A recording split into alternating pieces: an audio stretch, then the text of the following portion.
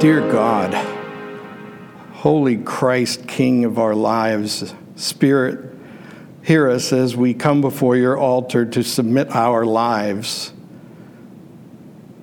knowing that we have much to comprehend today. At the beginning of this new year, this new decade, we have deeply troubling things to consider. We are unsettled, Lord, by the possibility that what seemed familiar and safe may be disrupted somehow. We're unsettled, Lord, by the possibility that our interpretations of what is fair and right may be put to the test.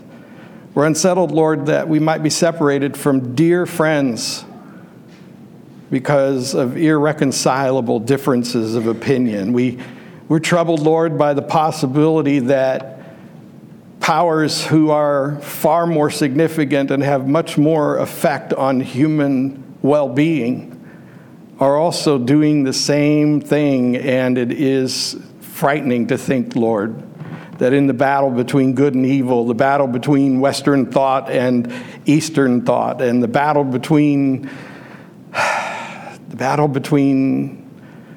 ideologies that are informed by your Spirit and ideologies that are informed in some other way. All of it is so complex, Lord, and yet it comes down to this. We live in a violent, unsettled world.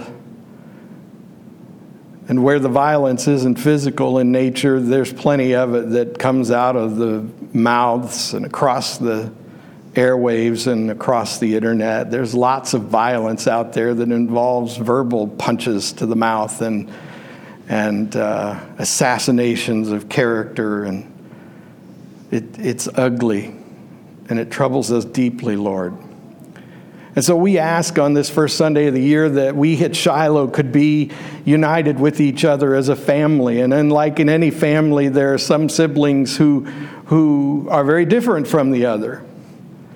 And there are some members of every household and every family who, while they differ in opinions about certain things, have a deep love for each other because we're family, we're united.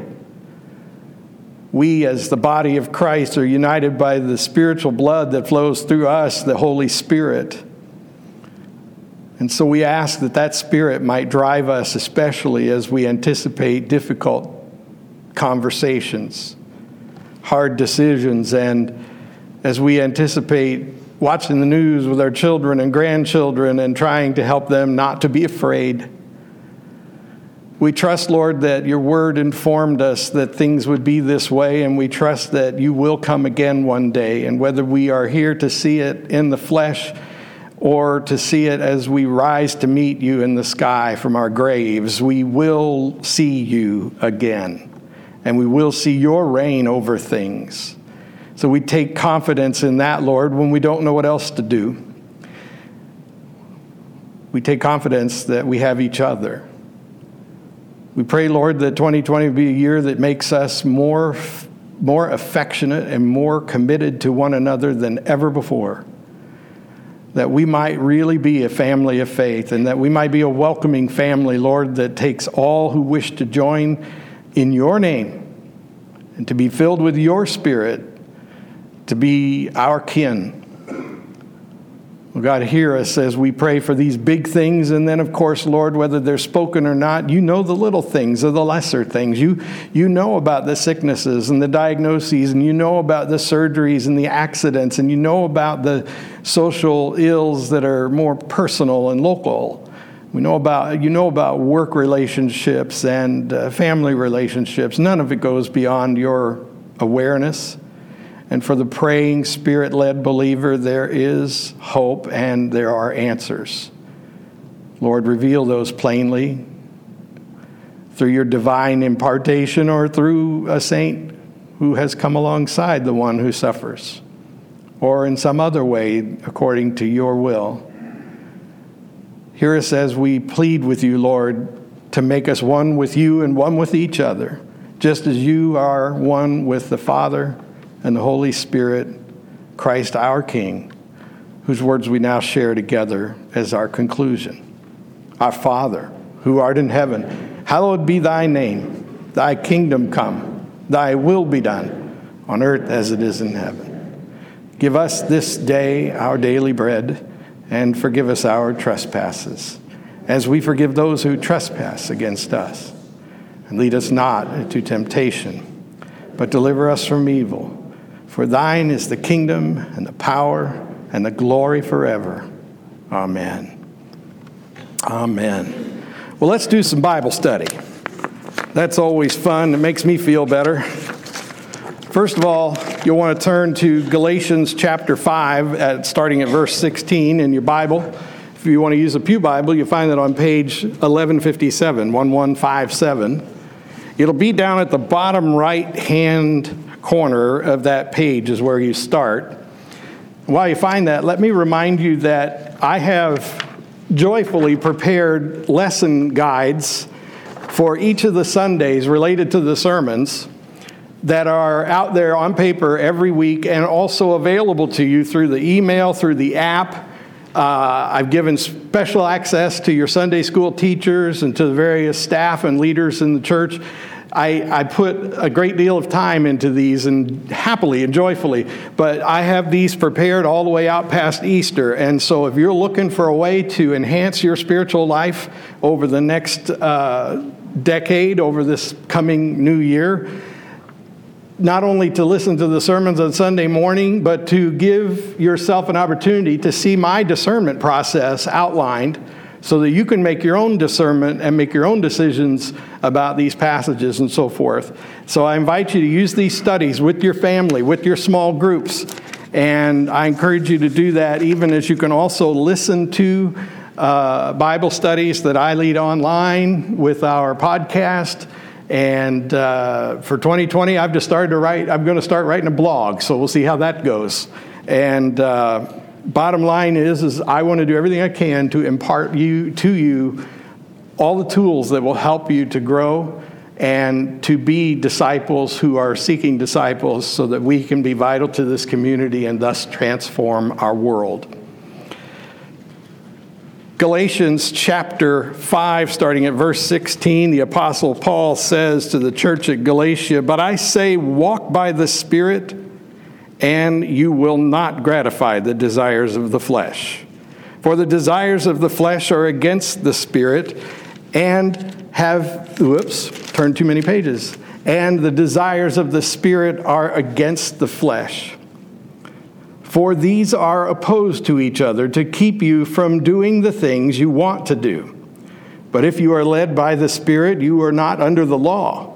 Now the works of the flesh are evident: sexual immorality, impurity, sensuality, idolatry, sorcery, enmity, strife, jealousy, fits of anger, rivalries, dissensions, divisions, envy, drunkenness, orgies, and before that, and things like these.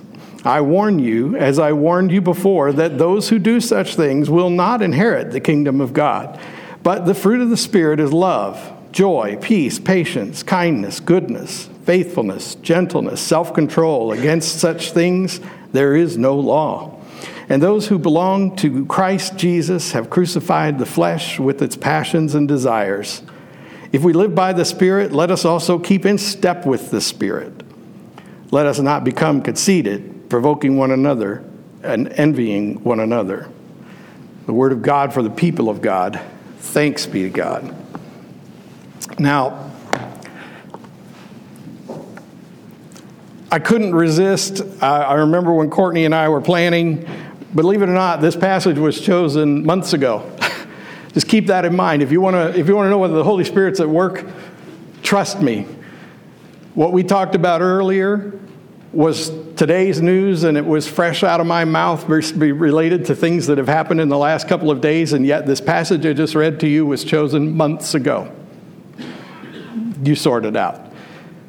But I couldn't resist the urge that everybody's using this 2020 year as a correlation between the year 2020 and 2020 vision, so I had to jump on the bandwagon and do that too. So we're going to spend a few weeks talking about 2020 Christian vision.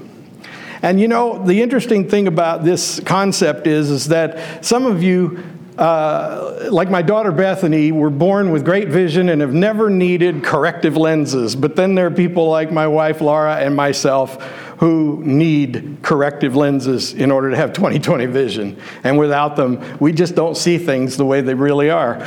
And I can just tell you that if I were to sum up the nature of humanity after the fall, it is that we're all born without 20/20 Christian vision. We all need corrective lenses in order to have 20/20 Christian vision. It's required. So if you're fortunate enough not to require contacts or eyeglasses, I'm glad for you. I envy you, frankly. And, well, wait, we just read that that's a bad thing. I'm tempted to envy you. I'm tempted. But I can tell you that we all will have to put on new glasses if we're going to have 20/20 Christian vision. And I can tell you that those glasses, from what I know to be true, are biblical and Judeo-Christian tradition. Those are the glasses. Those are the lenses that you look at the world through in order to see things the way they really are. Biblical Judeo-Christian tradition. And that worldview helps you to see the way things really are and to be clear in your vision. It is a worldview that only works, even if you put on that lens, it will only work if you are also enhanced by the Holy Spirit or born again. John the Baptist said that he would baptize them for repentance, but that one was coming who would baptize them with the Holy Spirit. And of course, that came to pass. And this whole new paradigm of Spirit-filled living started on an occasion that's recorded in the Bible as Pentecost. And so from then on, the body of Christ was made up of those who had surrendered their old life, died to the flesh, and embraced a new life in Christ, therefore being born again and inviting the Holy Spirit within them to crank up the heat and get to work. I heard it said years ago by a certain pastor in London, England, that we've all been given the Holy Spirit when we're born again, but for many of us it remains a pilot light. And what it really needs is to be turned up. So if you go down to the kitchen in our church and you look at our gas stove down there, you'll see a pilot light burning somewhere down inside it. But when it really gets busy and does its work is when somebody turns the knob and cranks up the heat. And so we all need to welcome the Holy Spirit to not only be present in us, but to begin to really change our nature and to, most importantly, change our worldview. I hope, for example, that as I shared prayer concerns with you a few minutes ago, that you could hear underlying my interpretation of things, my Judeo-Christian biblical worldview, that you could hear me saying, as I look at these things, I see truth from Scripture and from the Spirit being fulfilled. The Apostle Paul said in this passage that we read that the worldview a person has affects the things we do and the way we do them. That's really what he was saying. And if you do a really in-depth examination of your life, you may be a little unsettled to find that you maybe devote yourself to far more matters of the flesh than you'd care to admit. We all do. It's, as I said, our nature after the fall, and for this reason we have to be alert and diligent in resisting the things of the flesh. Now Paul, he doesn't mince words. He tells it just straight up, and he says, the flesh pursues idolatry, strife and jealousy and anger and rivalries and drunkenness and, well, some other things that aren't as pleasant to think about. And yet what he's trying to say is that when you satisfy the flesh, you'll get what you seek, but it will only drive you further away from your Creator, your God. And if I were to sum up what he was saying, I would just put it this way. When you are your own God, then your Creator can't be your God. It really boils down to that. When you are more concerned with satisfying your flesh than serving your King, Christ Jesus, then all of the things that Paul speaks of here will be evident in your life. So your attitude about God and yourself will determine how close or how far you are from experiencing a high-quality relationship with God, and how well your 2020 vision is, or how far you are from 2020 Christian vision. Good thing is Paul didn't stop at the bad stuff. He went on to say, now, if you're looking for a way to tell, this is how you could look at this. If you've ever done the eye examination where they put the chart in front of you, and without corrective lenses, you're asked to read the smallest print you can see, and if you're me, it's somewhere near the top of the page, right? And then sometimes I'm wrong, which is deeply frustrating. And then Paul says, but if you've gotten the 2020 correction of Judeo-Christian biblical tradition, what will happen is you begin to read print that looked a blur to you once, that is down lower on the eye chart. And when that happens, what you will see is love, joy, peace, patience, kindness, goodness, faithfulness, gentleness, self-control. Isn't that amazing? It's kind of like if you were in the eye exam and you looked at the chart and all you could see was anger, envy, jealousy, and strife, and fleshly fulfillment. And then you put and then the guy, the Todd Gunderson moves that thing in front of your face and starts going, now, what do you see? And suddenly you realize you can see love, joy, peace, patience, kindness, goodness, faithfulness, gentleness, self-control. These are the signs that you're changing, that your nature is becoming more like that of the Spirit that dwells within you. And what's really amazing is Paul says there's no law for that. See, the amazing thing about the law is Paul understood it. And remember, Paul described himself as a Pharisee of Pharisees. He described himself as someone who had been raised in all of the traditions of a faithful Jewish Pharisee. And he recognizes that the law that they so dedicatedly, devotedly upheld did not have a response for these spiritual gifts. That it could prohibit the nasty stuff that he describes, but the law had no way of providing for the good stuff. And so what he's saying is that the law is irrelevant in the Spirit-filled believer's life, because the law in itself is a thing of the flesh. It's a thing that if you adhere to it, at least while everybody's looking, you can take pride in, and therefore you are worshiping yourself, not the spirit of the law that imparted it to Moses in essentially 5 little phrases we call the 10 Commandments. 5 because each one describes your relationship with God and your relationship with each other. So Paul is making it really clear to you that one of the things you got to do is give up legalism.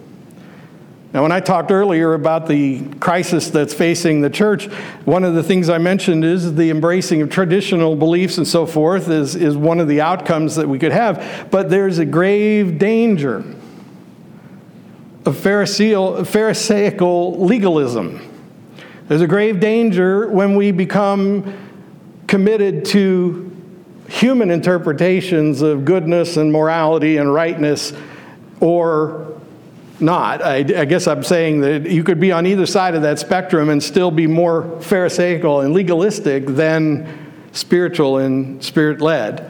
And what we have to seek is the spiritual ground and not the secular legalistic interpretation of each other's actions and sacred worth.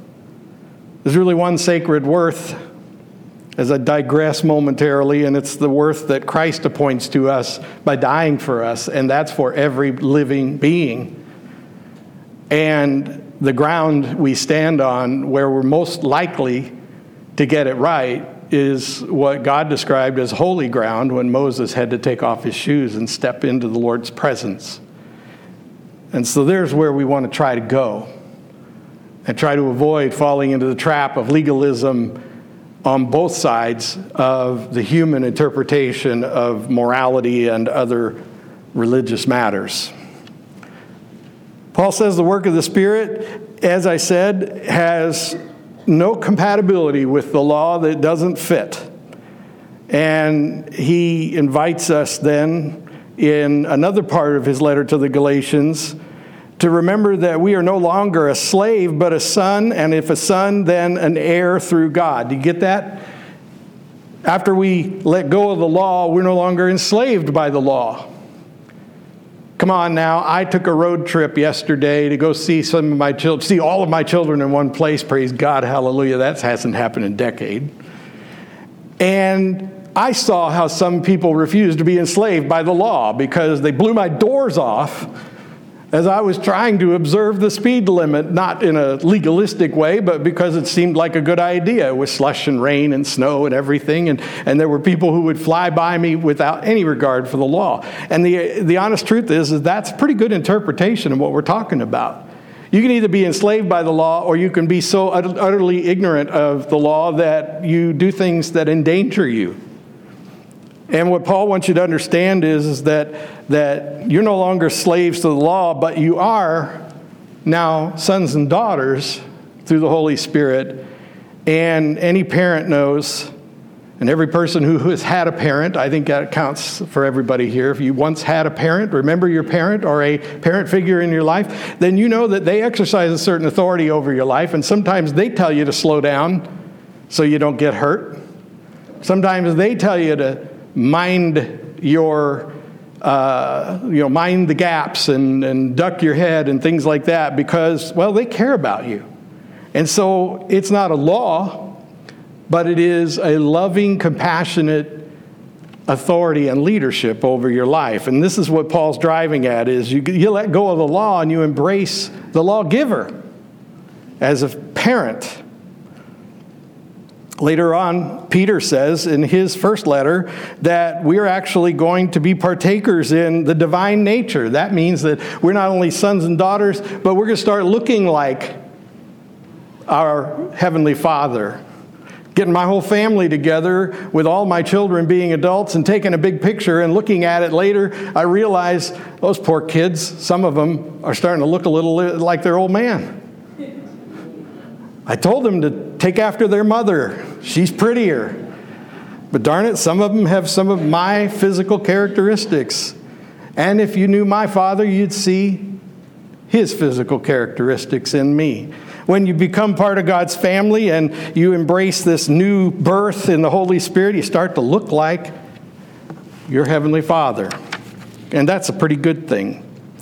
It's a decision you make, and I just want to say one thing, because I'm very aware of this in my own life and in some other people's lives, but it is an adoption, and some of you know, if you want to understand the pain that God feels when you have accepted God's adoption. See, think about the divisions in the church and the divisions among Christians who not only, are divided over their religion, but they're just divided politically in all the ways that we're divided in our country right now. And imagine how God is seeing children of adoption who have rejected their adopted father, their adopted parent. Because it's essentially what they're doing. They once came into the fold as by their own desire and by the conviction of the Holy Spirit. They became adopted sons and daughters, but then as time went by, they got more wrapped up in their politics and their personal tastes and their religious leanings and so forth. And as they did that, it's like the parent, and I know one whose adopted child has kind of rejected him at this point. I was a dad whose adopted child rejected him for a while, but yesterday we were all together in one place and we felt great love and joy, and the family was back in one place in a way that was glorious. So can you imagine that our Father in heaven grieves over those. It says in Galatians in another place that you can grieve the Holy Spirit, and you grieve the Holy Spirit by rejecting the Spirit's presence in you, the new blood that flows through you spiritually. And when you pull away from God, even though you were invited to be part of the family, it's very painful, I think, for God. Causes grief.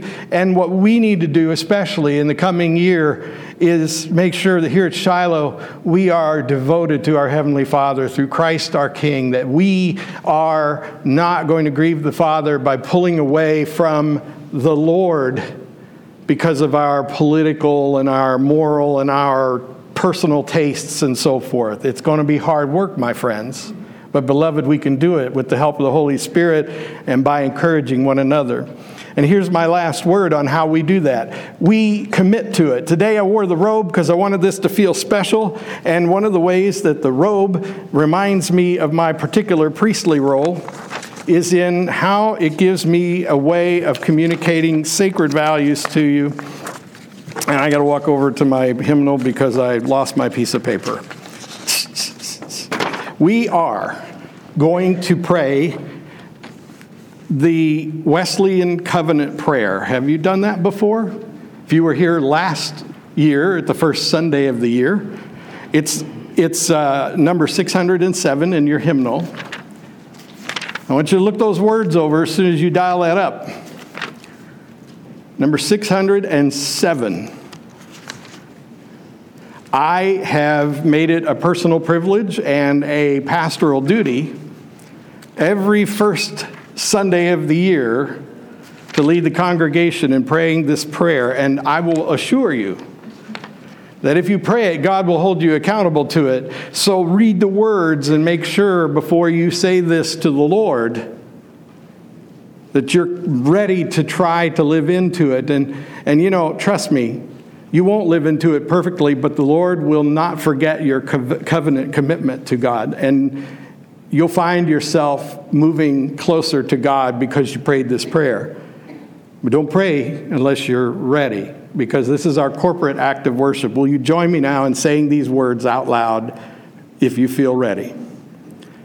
Heavenly Father, I am no longer my own, but thine. Put me to what thou wilt. Rank me with whom thou wilt.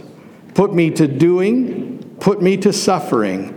Let me be employed by thee or laid aside for thee, exalted for thee or brought low by thee.